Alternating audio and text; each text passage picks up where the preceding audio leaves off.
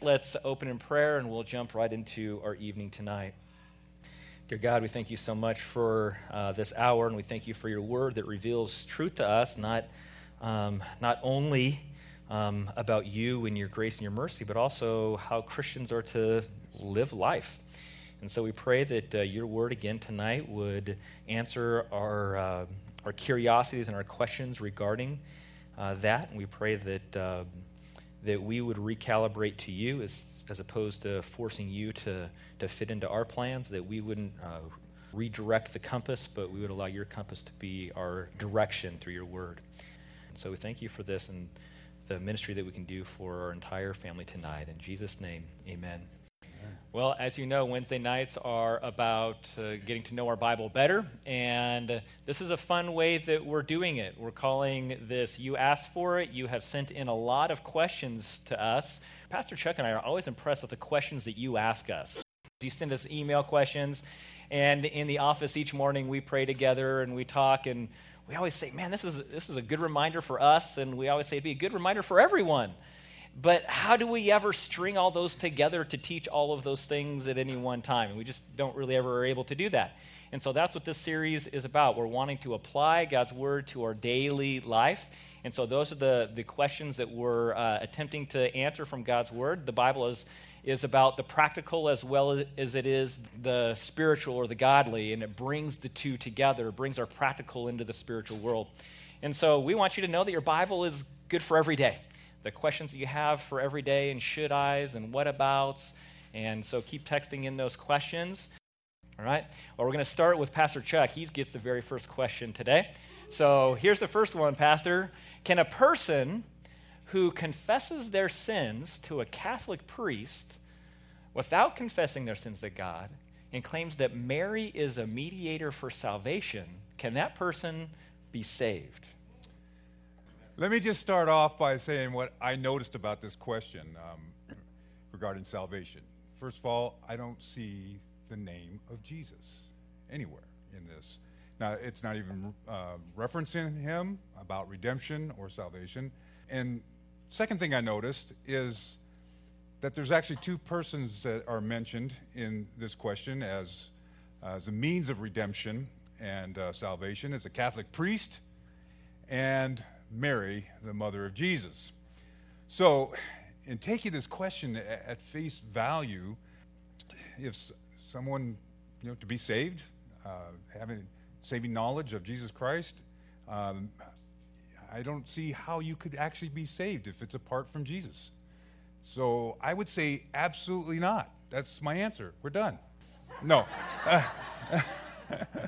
Let me read a couple of verses. 1 Timothy 2, 5, and 6.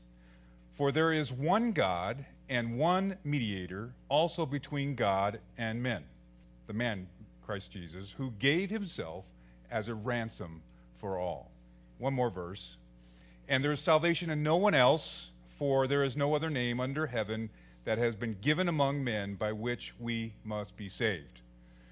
With that being said, personally, I have a background in regards to the Catholic faith. I was actually raised a Catholic. I know that the Catholic faith doesn't usually leave out Jesus and their belief in what is necessary for forgiveness and redemption, that leads to salvation. But the Catholic faith, as well as many so-called Christian groups, try to attach things to Jesus, the biblical salvation. For we know that salvation is not found in a true church. Salvation is not found in good works. It's not found in a sincere heart. Salvation is not found making up past sins by efforts or restoration or penance or indulgences. Salvation before God is not actually administered to us through an earthly priest that sprinkles water on us or gives us penance or tells us to recite some sort of formula prayers. Salvation for the Christian is not kept through the effort of person who hopes and actually tries or worries about whether or not they're going to keep their faith by good works. Ephesians 2:8-9 is so clear. It says, "For by grace you are saved through faith, in that not of yourselves. it is a gift from God, not a result of works, that no one should boast.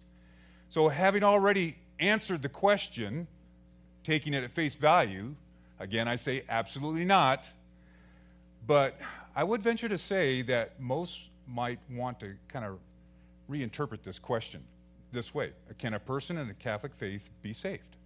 I would say yes, if they put their faith and trust in Jesus alone as Lord and Savior. As a Catholic, I was taught about Jesus. I was taught about his grace. I was taught about his redemption. I was taught about his dying on the cross for the sins of the world. But at the time, I understood it wasn't complete just with Jesus, that it wasn't completely free, that there was something I had to do to make myself worthy of that redemption through works. Therefore, I can say for me personally, at that time in my life, my faith was in a different Jesus. It wasn't the Jesus of grace and truth of the Bible. But to get back to this reinterpreted question that I said, can a person in the Catholic faith be saved? Really, we should answer this more truthfully. I don't know. I don't know. For it's really not up to me or anyone to determine someone's salvation. Our calling as God's children is to basically know, live, and share God's truth, His free redemption and grace. A lot of our questions tonight are going to circle around this idea of salvation and what it is. Not the next question, though. The next question, is it biblical to be a vegan by choice? Should I raise my kids as vegans? Well, you already know my thoughts on this, son. The word vegan is not in the Bible, and so it's not biblical. Done. Just because something is not in the Bible, though, does not mean that it's not biblical. For instance, the word Trinity is not in the Bible. The Bible is very clear about one God being in three distinct persons. And so just because it's not in the Bible doesn't mean that it is or isn't biblical. You have to understand what the Bible has to say about it. And this really revolves around our freedom, our liberty as a Christian. You kind of already know that. But let me kind of give you a very quick overview, a flyover of God's dietary plans for people. And it's actually in Scripture. In Genesis 1, verse 29, it says, this is the beginning of God's dietary plan. Then God said, behold, I have given you every plant yielding seed that is on the surface of the earth, and every tree which has fruit yielding seed, and it shall be food for you, and every beast of the earth, and to every bird of the sky, and to everything that moves on the earth which has life, I have given every green plant for food. And so there you go. Veganism, okay? Now remember, this is the Garden of Eden, before sin, before anything else. That's the time that, and some Christians, some pro-vegetarian or pro-vegan will point to this one saying this is God's ordained way to eat food, and anything else would be wrong, except in Genesis chapter 9, this is updated right after the flood of Noah. In Genesis chapter 9, verse 3, God says, every moving thing that is alive shall be food for you. Now we turn to things that walk on legs, all right? And it says, I give all to you as I gave the green plant. So just like you could eat all the green things, now you can eat all the moving things. Okay? And Noah's like, all right, let's throw something on the barbecue next to that broccoli. Let's go for it. But then you remember in Leviticus and all the Levitical laws, we're not going to read all of that, but then it puts some restrictions on that everything. These are the clean, these are the unclean, the things are clean, you can sacrifice and you can eat, and these are the unclean things that are not to eat. And there's a long list of not good things, not clean things to eat. Shrimp. So no all-you-can-eat shrimp anymore at Red Lobster. But then that all changes again, but thousands of years later, all the way in the New Testament, when Jesus updates that in the book of Mark, in the Mark chapter 7, verses 18 and 19, Jesus says, do you not understand that whatever goes into the man from the outside, through the mouth, whatever goes into a person from the outside, the coffee, the cookies, it cannot defile him, because, Jesus is way more concerned about the spiritual than he is about the physical. He says, because it does not go to his heart. Jesus' concern was about the heart, but into his stomach, and it's eliminated. That's what happens when it comes in here, goes in here, and then out there, and that's it. What does that matter? And so then there's these little parentheses there, this commentary that says, thus Jesus declared all foods clean. So he starts with complete vegetarian, vegan, and then he goes to everything, and then there's some parameters on the everything, and Jesus says, just go for it. I care about your heart. And so there's the expanse. But in Romans and in Corinthians, it talks about people who had a concern. Remember that? Those people who had a concern about eating the meat that were offered to the idol, so they only ate vegetables. And that's where in Romans it says you accept each other. Some of you have this heart condition where you have this conviction that it would be wrong for me to eat the meat. And so don't eat the meat because that would be sinning against your own conscience. But that doesn't necessarily mean someone else shouldn't be eating the Dodger dog. You just can't eat the Dodger dog. All right? Now, I'm a Dodger dog fan, okay? And so the Bible says you Dodger dog fans, you make sure that you accept those people who are eating vegetables and vice versa, because their conviction in their heart is what's driving their decision there. And so what's the answer to this? Is it biblical to be a vegan? Sure, it's certainly allowed, but not required. And your conviction to be a vegan is not someone else's conviction to be a vegan. You don't make someone else do that just because you're convicted of it. Just like someone who's putting something on the barbecue that walked before doesn't mean that they should require you to do the same thing. All right? So this just falls into the area of your liberty, and you can decide what you want regarding what you eat. Go Dodger Dogs. All right, Pastor Chuck, the next one is for you. Mentions a couple of verses, Isaiah 53, verse 5, and Matthew 8, 14 to 17. They both seem to include spiritual as well as physical healing. What do you think? Okay. Let's go straight to the source, the two verses that are actually referenced. I'm going to read Isaiah 53, 5. But he was pierced through for our transgressions. He was crushed for our iniquities. The chastening of our well-being fell upon him, and by his scourging we are healed. This is the prophet Isaiah, some 750 years prior to Christ going to the cross. And the following verse, verse 6, I have to read it as well because it makes it real clear who he went to the cross for. Verse 6, let me just read that. All of us like sheep have gone astray. Each of us has turned to his own way, but the Lord has caused the iniquity of all to fall on him.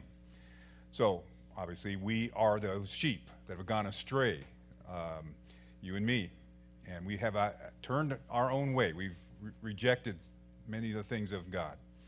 And the whole chapter of Isaiah 53 is this beautiful picture of our suffering Savior that took upon the sins of the world to heal us from the bondage of sin. However, from Israel's perspective, this was a promise of both spiritual and physical healing. Looking not just to just Jesus' first coming as a humble, suffering servant, but also as a triumphant King of Kings in all his glory at the second coming when he actually set up his millennial kingdom here on earth.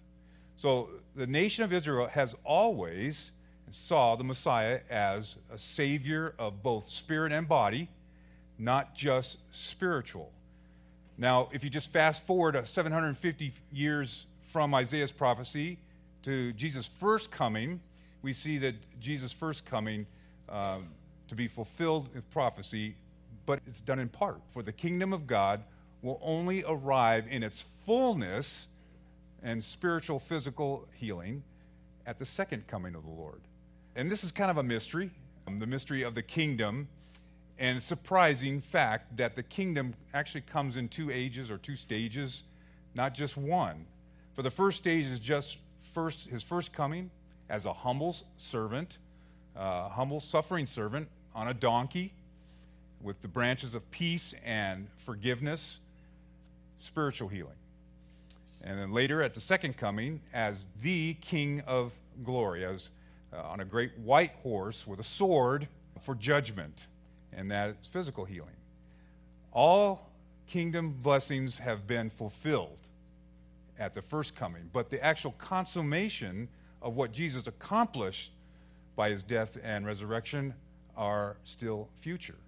So with that as a setting of Isaiah 53, let me just read the other verse that's referenced, Matthew 8:17.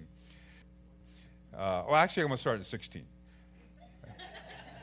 When evening came, they brought to him many who were demon-possessed, and he cast out the spirits with a word and healed all who were ill. Verse 17, this was to fulfill what was spoken through Isaiah the prophet. He himself took our infirmities and carried away our diseases. So prior to these two verses I just read, Jesus was healing a leper. He was healing the centurion's servant that was paralyzed. He was actually healing Peter's mother-in-law who was sick with fever.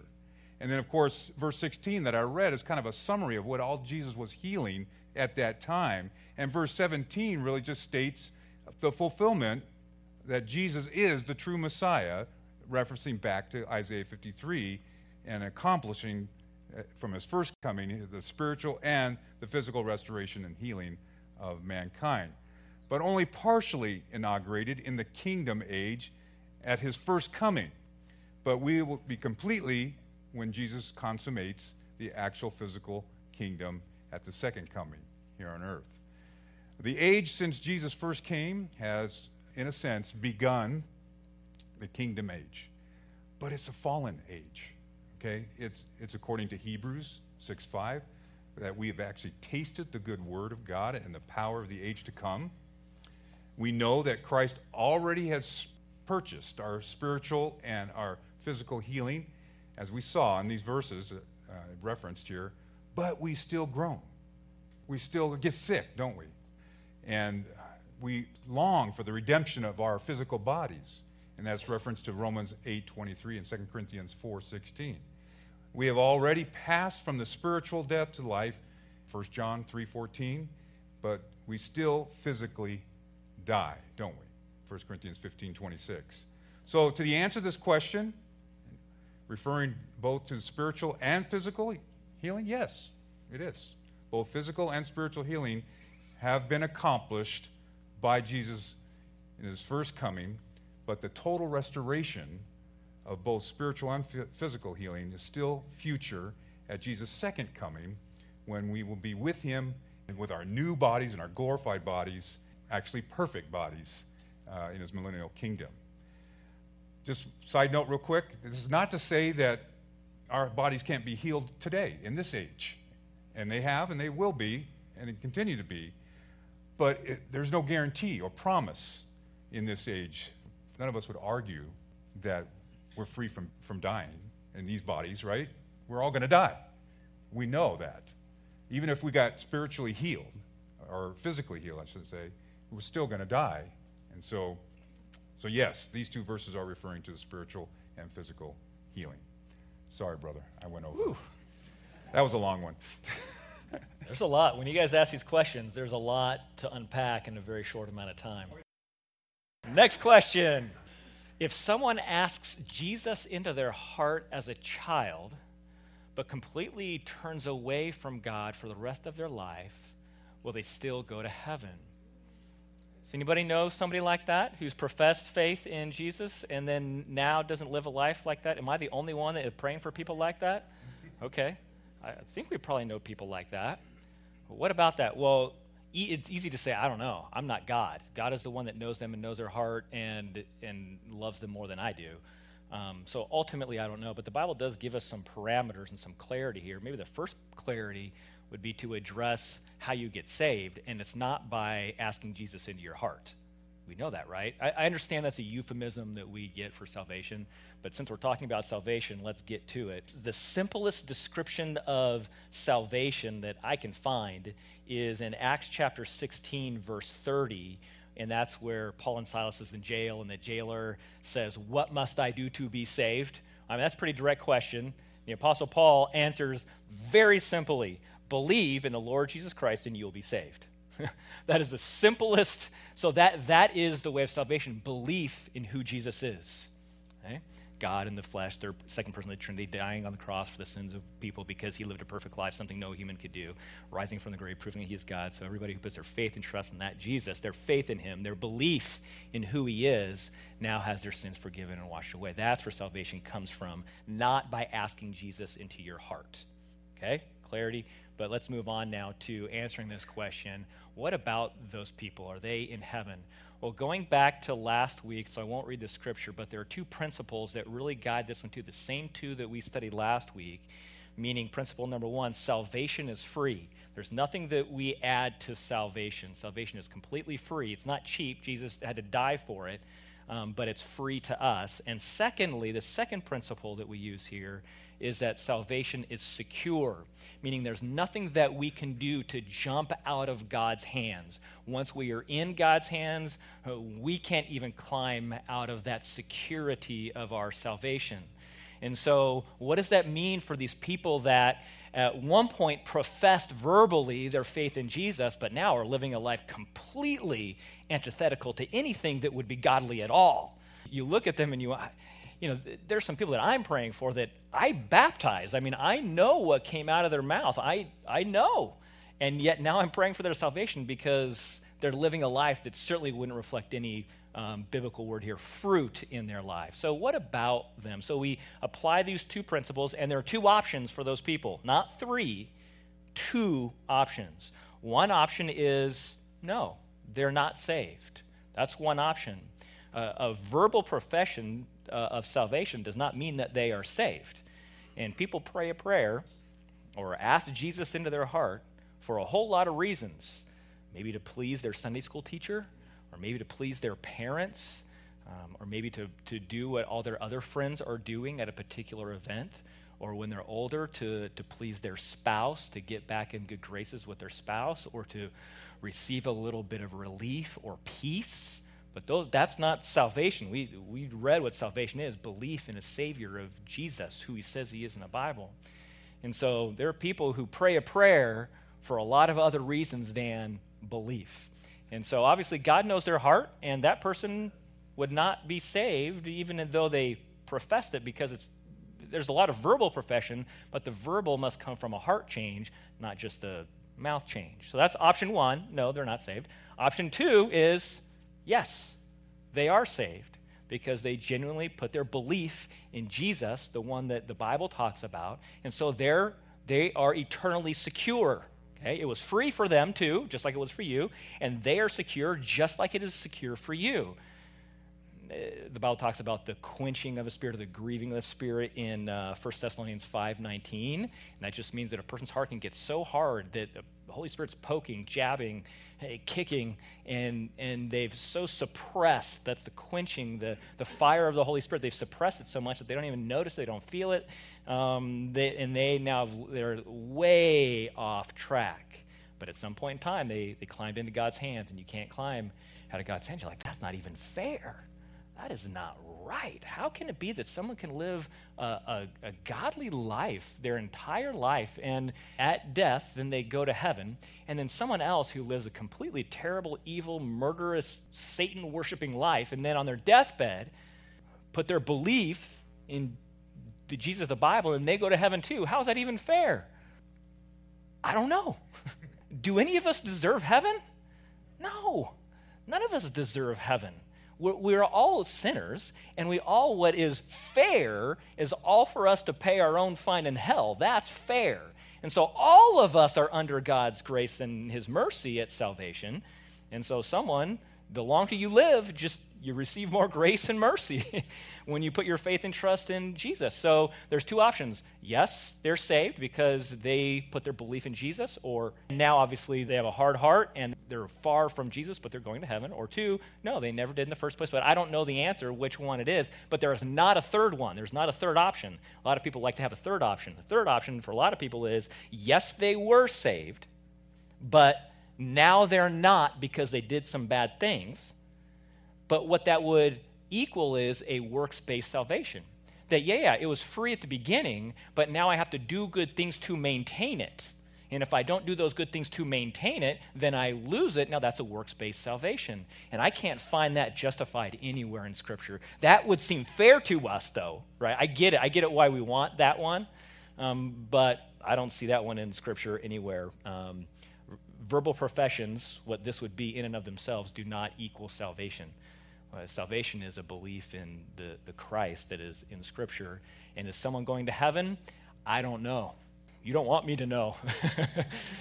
God knows, and he knows them and loves them more than we do. So keep praying for them. If you know someone like that, just pray for their salvation. If they are already saved and you're praying for their salvation, well, I guess you're doing too much praying. Okay, the next one is, this is why I give this one to Pastor Chuck. Biblical stand on marijuana and cannabis and CBD. What does the Bible think of that? Okay, well, I can say one thing, that this is a good thing, that I'm not an expert in this. But from what I know, marijuana and the cannabis and the CBD, it all comes from cannabis plant. Marijuana is really the leaves, and the cannabis is referred to as the whole plant, but also refers to maybe the seeds. It could be the seeds. And, of course, CBD is really kind of like a compound found in the marijuana plant or the cannabis plant. There are actually some differences of how each part of this cannabis plant are used. And those differences have to do whether one actually gets high, altering their state of mind, or whether they use it for pain relief with little or no effect to the mind, so they say. Those differences determine its use, as whether it's recreational or medical. And I'm not going to argue those differences, whether they are true or not, but I bring up these differences to establish an ongoing discussion, or I should say a debate, between the idea of recreational or medical use of marijuana. Now, to start off my discussion for the biblical view, first and foremost, I am going to assume that wherever the Christian is asking this question, that they are asking it from a place where it's legal. Okay? Romans 12:13, 1 and 2. Every person is to be in subjection to the governing authorities. Or 1 Peter 2:13, submit yourselves for the Lord's sake to every human institution, whether to king as one in authority. So, as we look at the biblical view regarding marijuana, used recreationally, providing it's legal. If it is used recreationally, that means it is mood altering. That means it does something to your mind. It creates kind of this, pleasant euphoria of some sort. But it's not generally thought of as making one more attentive to reality. It's actually the opposite, oblivious to reality. It's a recreational escape, and from what I understand, it becomes actually destructive force to the brain. And it brings lasting and negative effects for your brain to actually function as God intended your brain to function. If that's all true, then the principle from the Bible that should lead the Christian away from recreational use of marijuana, because our body is a temple. It's a temple of the Holy Spirit. 1 Corinthians 6:19. Or do you not know that your body is a temple of the Holy Spirit who is in you, whom you have from God, that you are not your own? So the root here is that God has given us minds to know him and to be able to give our hearts to him, to love him. And a Christian is going to want to actually turn away from anything that is going to numb us or dull us or distract us, distract our minds away from actually getting to know him better and love him more. So with that said, regarding recreational use of marijuana, I would not be opposed a kind of medical use of marijuana that is controlled by licensed doctors who have an oversight of profession for prescriptions. We have lots of drugs that are sold by prescriptions that, if they were abused, would be destructive and even maybe more destructive than marijuana. So, to me, in a nutshell, of this quick view of the biblical stand of marijuana, that's what I think. Okay? Who wants to fight with Pastor Chuck afterwards now? Moving right along. Did cavemen... I give props to whoever asked this question. I mean, you have some creative brains, all right? Did cavemen or cave women, did they go to hell or did they go to heaven? That is a good question, isn't it? I mean, that kind of gets your brains thinking a little bit. I think the way we define cavemen is the way that we answer this question. When we say cavemen, if we mean cavemen like what most people think of as cavemen, somewhere in between the monkey and the human being, kind of beginning to grow facial features but still lives outside and kind of grunts a little bit and, carries a club in one hand and drags his wife by the hair on the other side and, just figured out fire, but, the wheel is still a little bit away. Like if that's what we're thinking of as cavemen, which that's all what you thought, right, when we read that, then the answer is no. They did not go to heaven, and they did not go to hell, because they never existed, okay? That person never got there. It is never a thing, okay? Because in Genesis, the book of Genesis in the Bible tells us all about where people came from. And I happen to interpret the Bible, we at Grace do, in the book of Genesis in a very literal way, which means that we believe that God created everything that we see in the world in 6 literal 24-hour days. Now, I realize that's not what anybody else is talking about. Not at my kid's school, not at any museums that we go to, not on the Netflix, outdoor documentaries, not on the Discovery Channel. They're all talking about the millions of years that it took to get to a human. And so if it took 1 million years or 2 million or 3 million, or the numbers keep getting bigger because they need more time, then that's where you get the caveman, because you get some in between and some in between. But when you interpret the Bible literally, like Genesis is accurate in Genesis 1 and Genesis 2, where people came from, well, God made a fully mature human being and another one all in one day. There was no cave. They were fully mature, just like the entire planet was fully mature. When Adam and Eve got there on day 1, there were already fruiting plants fully mature that they could eat on day 1. The entire world was mature as soon as God created it. The trees were fully mature. Everything was fully, including Adam and Eve, right? Okay, and so by cavemen, if we mean the knuckle dragging, it's fun to imagine. It never happened. Now, if we're talking cavemen like the Flintstones, I think the Flintstones are right on. Fred and Wilma, Barney. What's Barney's wife's name? Betty. And they ride on the dinosaur to work. I think that is, we laugh at it, that is accurate. There are fossils where there are dinosaur tracks and human tracks right next to each other in the same rock layer. Well, how did that happen? I saw it on TV. Fred did it. Okay? So if we're talking Fred and Barney and Bam Bam and Pebbles, now we have something to talk about, okay? But all that really means is that these are just people before Christ. And the Old Testament is full of people who put their belief in a Messiah or in God, what they knew of a Messiah. We know 1,000 years before and 2,000 years before and 3,000 years before. I mean, did Daniel go to heaven? Sure. Did Isaac go to heaven? Sure. Abraham, Noah, did they? Sure. Did Adam and Eve go to heaven? Yes, they did. Absolutely they did. But what was the way to get to heaven? I think that's the key. We're talking about salvation a lot today. And salvation has always been the same for all of time. Since Adam and Eve all the way until today has been faith in a Messiah. Okay? Belief in a Messiah. In the Old Testament, they didn't know much. But it was always faith in a coming Messiah. And they were not saved by doing sacrifices in the Old Testament. The old sacrifices merely covered up the sin. And that's when Jesus comes and he says, it is finished, it is paid in full. All of those sins are finally paid for. It's all removed, it's all done. It wasn't sacrificing of animals that did it. All the sacrificing of an animal was doing was saying, yes, I have the faith in a future Lamb of God that will really take away the sins of the world, and this is just my little way of representing it. That's all the sacrifice was. And looking forward to a future Messiah. And so anybody in the Old Testament who put their faith, what they knew of it, in the Messiah, well, they were certainly saved. They went to paradise. And Jesus told the Sadducees in the New Testament in Matthew 22, they didn't believe in the resurrection.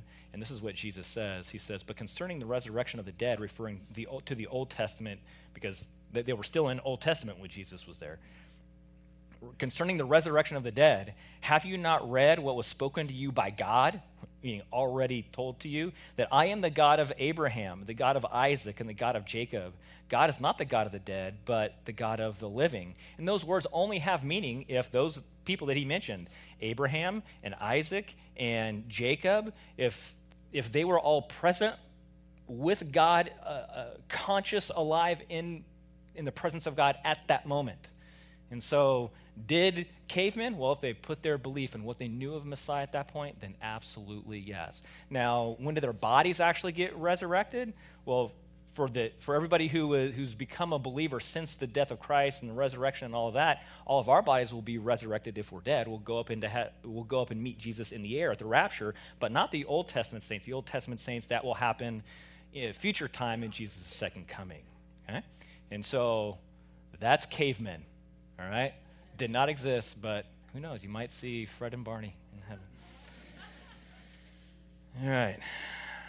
Pastor Chuck, are there any verses about doing the right thing, even though doing the right thing would have negative consequences? I love this question because it really kind of gets at the heart of how true Christians are to act in the midst of adversity. I'm assuming, though, that the negative consequences mentioned here are speaking of trials, difficulties, suffering.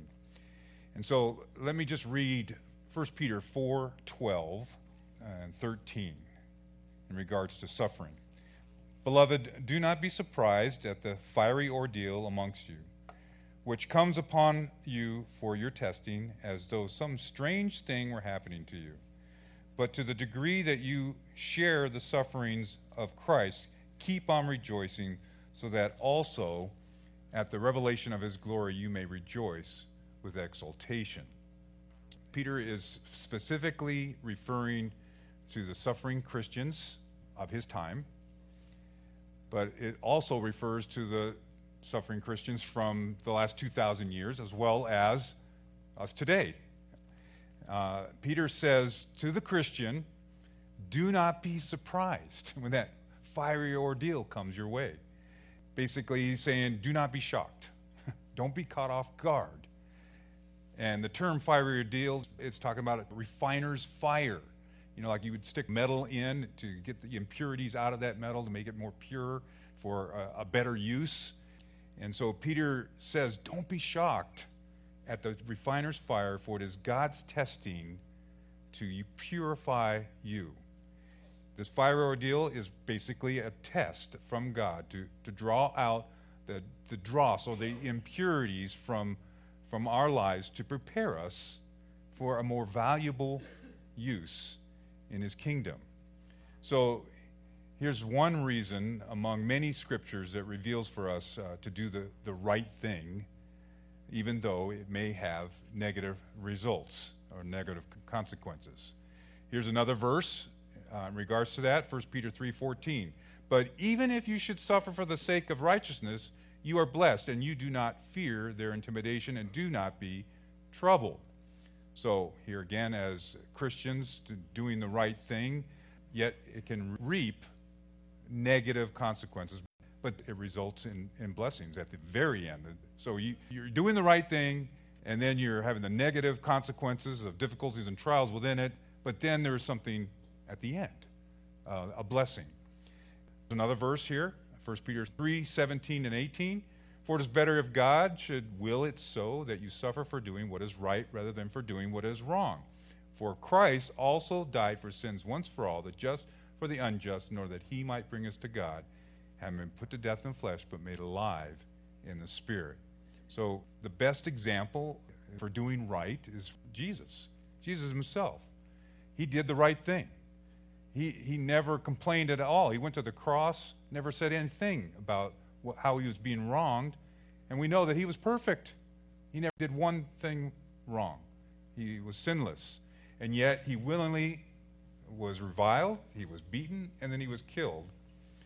And Peter says that we are actually to be like Jesus, to be like Christ, who did perfectly right without any sin, yet he reaped negative consequences in regards to the trials, the pain, the agony, and the suffering. But there was also, what he did was great, right, for each and every one of us, because we would not have a way to God without it. Here's another verse. After you have suffered for a little while, the God of all grace, who called you to his eternal glory in Christ, will himself perfect, confirm, strengthen, and establish you. And one more.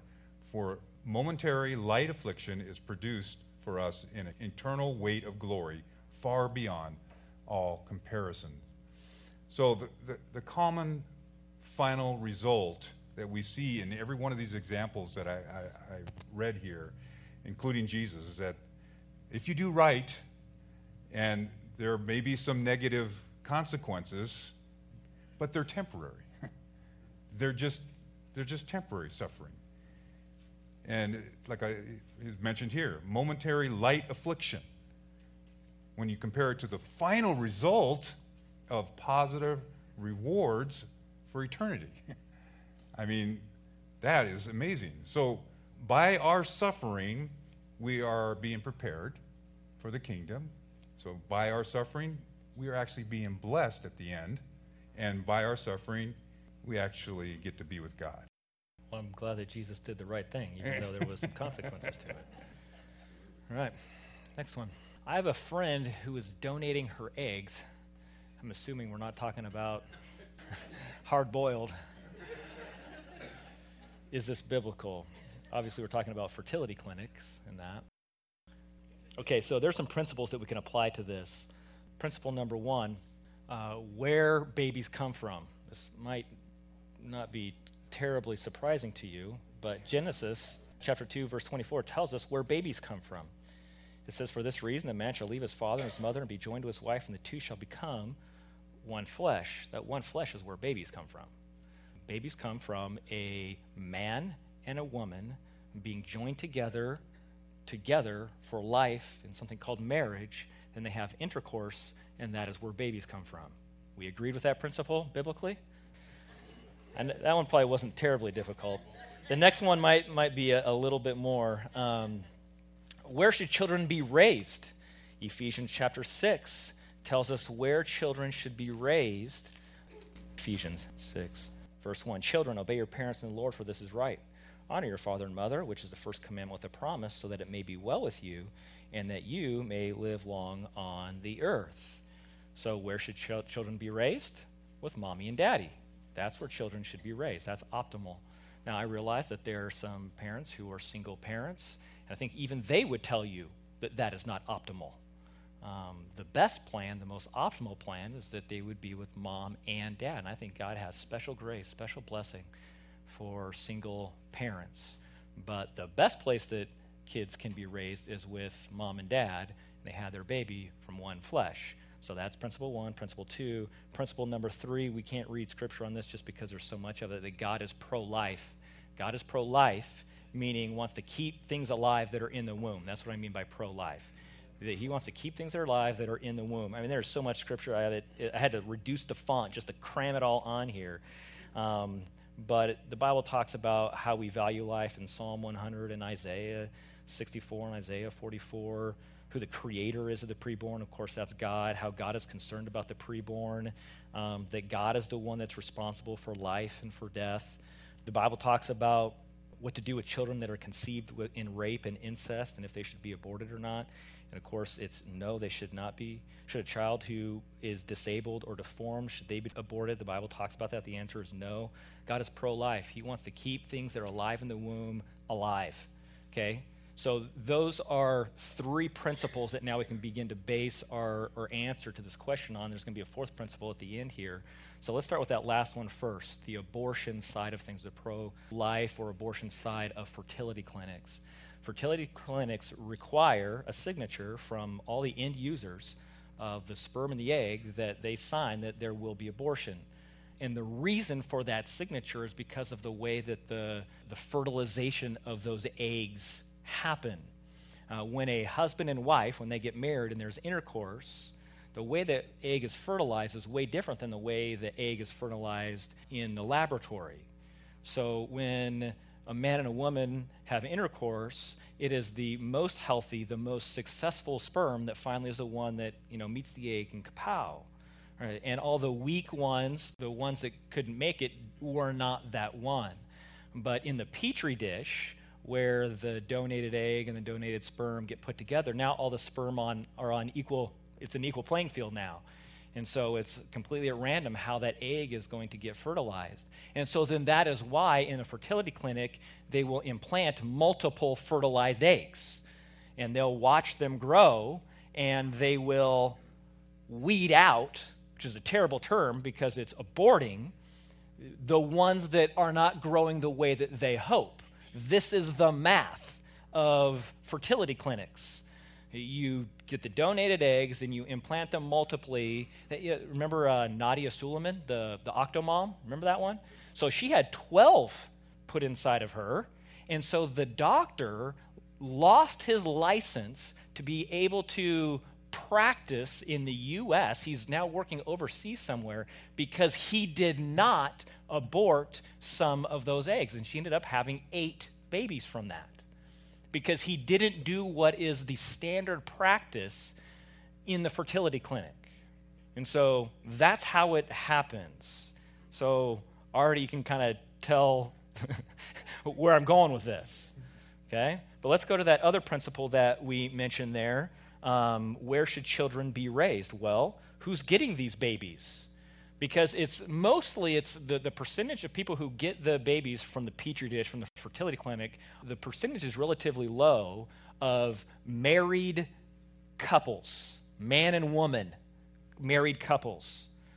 It's relatively low because generally they're able to have babies on their own. So who's getting these babies? Well, same-sex couples are getting these babies. Women who want to have children but don't have someone who's willing to have a baby with them. Unmarried couples. Obviously, we've already said a biblical principle is the best place for a child is with mommy and daddy. And so now all of a sudden these babies that are getting put together in a Petri dish are not being with mommy and daddy. They're being in some other less optimal situation. I didn't know much about any of this at all until several years ago, maybe not 10. I counseled a young girl who was donating her eggs. Man, I learned a lot from her. I wondered why. Why did you do it, And here's what she said. Here were her reasons. One was money. She was, a college student. And I mean, what does she care? She's not using it. And so she can make money on it. But I don't think the end result justifies the money. We're talking abortion. We're talking about babies ending up with same-sex couples, babies ending up in places that are not their mommy and their daddy. And so I don't think the money is a great reason. Some girls donate their eggs because they feel like that they're essentially not allowing life to flourish if they just let their eggs go away. But we talked about last week how an egg sat by itself for 1 million years is not going to become life. So as that egg is removed from the body each month, that's not abortion happening. That's just part of the body that's leaving, and then maybe sperm might come along the next month and might make a baby. And the third reason that she did it, and was the most I could identify with this one, she wanted to help people who couldn't have babies. That's what she wanted. She wanted to help people. And I mean, who can argue with that? Well, I think there's a fourth principle biblically that would argue with that. And the principle would be that if God's direction is different than ours, then we adjust our direction. We don't change the compass. Does that make sense? That if for some reason God didn't allow my wife and I to be able to have a baby, I'm intimately close to this. My sister and brother-in-law are not able to have kids together, and they did not know that when they got married. They were planning on having a family, and they can identify with barren women in the Bible. And so what do? You adjust your compass to God's. Maybe a family is not what God has planned for me, but we certainly don't fiddle with the compass and slam some science in there, and all of a sudden now that's where a baby comes from, because we know biblically a baby comes from one man, one woman becoming one flesh for life, and then from that comes the greatness of kids, if God allows for that. I know that there's a lot of emotions tied to this one because I've experienced the emotions, and it is difficult to change your compass when you really had something else in mind. But I think these principles give us a pretty clear direction on fertility clinics, and Pastor Chuck and I never encourage families to go this testing of pregnancy route and weeding out God's will is grander even than ours in this area, even though it might be difficult. All right? Well, follow that up, Chuck. Pull us out of that. We're not going to get to all of our questions tonight, by the way. What is a clear, concise definition of what it means to glorify God? One of the best definitions that I can really kind of draw from Scripture about glorifying God is recorded in Psalm of David. And it's not in the book of Psalms. It's in 1 Chronicles 16, 28 and 29. So let me just read that. Ascribe to the Lord, O families of the peoples. Ascribe to the Lord glory and strength. Ascribe to the Lord the glory due his name. Bring an offering and come before him. Worship the Lord in holy array. From David's psalm, we as God's people are to actually give God the glory he deserves. And it says here, with all our strength. And we are to give to God the glory, all he deserves, by actual sacrifice and worship as well. Because we know God, right? I mean, we know that he's powerful. I mean, he is the creator of the universe, right? And he's loving, he's merciful, he's forgiving, and the list goes on and on and on about his great characteristics of who he is. And because of his greatness, his glory is intrinsic, meaning that it's because of who he is that he has this glory and this greatness. And we, his people, are to actually increase the knowledge around the world of this intrinsic glory. Another way we could say it is that we want people to know about his awesome worth and his unblemished reputation. We want the world to know that. And then at the end of that particular psalm, it says, in holy array. Basically, in holy display. How do we actually do that? Philippians 1:20 tells us, according to my earnest expectation and hope that I will not be put to shame in anything, but that with all boldness Christ will even now as always be exalted in my body, whether by life or by death. So we are actually to reveal to the world by increasing or showing, putting on display Christ with our bodies. That's what we do. And so by exalting his awesome worth and his unblemished reputation with all our strength, with sacrifice and worship. And so we are to reveal God's glory, right? And we do it also with our bodies in salvation. Because this verse here, 1 Corinthians 6:20 says, for that you have been bought with a price. Therefore, glorify God in your body. So when we get saved, we then, with our bodies, glorify God. We increase the knowledge of the world knows about his intrinsic glory, of everything about him, his greatness. Another one is that we are to aim our lives. With our bodies, we are to aim our lives by sacrificing ourselves, sacrificing our glory and desiring God above all others or all things. And 1 Corinthians 10:31 tells that, whether then you eat or drink or whatever you do, do all for the glory of God. And then, of course, John 8:50 says, but I do not seek my glory. There is one who seeks and judges. Two more, and then we're done. We reveal God's glory to the world through our faithfulness. And Romans 4:20 says this, yet with respect to the promise of God, we did not waver in unbelief, but grew strong in faith, giving glory to God. And then finally, the last one, how we actually give glory through our bodies, increasing the knowledge of his greatness. We reveal God's glory to the world through praising him and thanking him for his wonderful works and promises. And that's in Psalm 50:23. The one who offers thanksgiving at his sacrifice glorifies me. To the one who orders his way rightly, I will show salvation of God. So, to give God glory doesn't add anything to God, for he is who he is, right?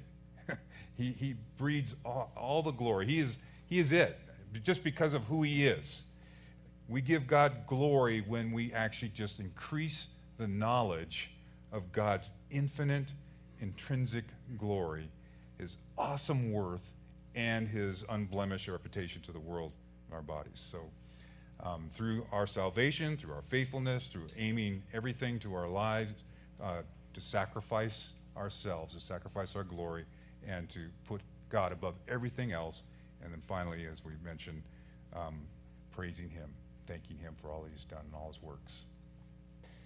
Dear God, I thank you so much for this hour, and we thank you that your word is encouraging and it's revealing, and it gives us a purpose and a direction. And we pray that your word would, as it promises, not return empty in our hearts as we study it tonight. And so we thank you for this, and I pray for these that go out and live their lives as believers tomorrow, that you'd help them, that you'd give them courage to do it again tomorrow. We pray this in Jesus' name. Amen.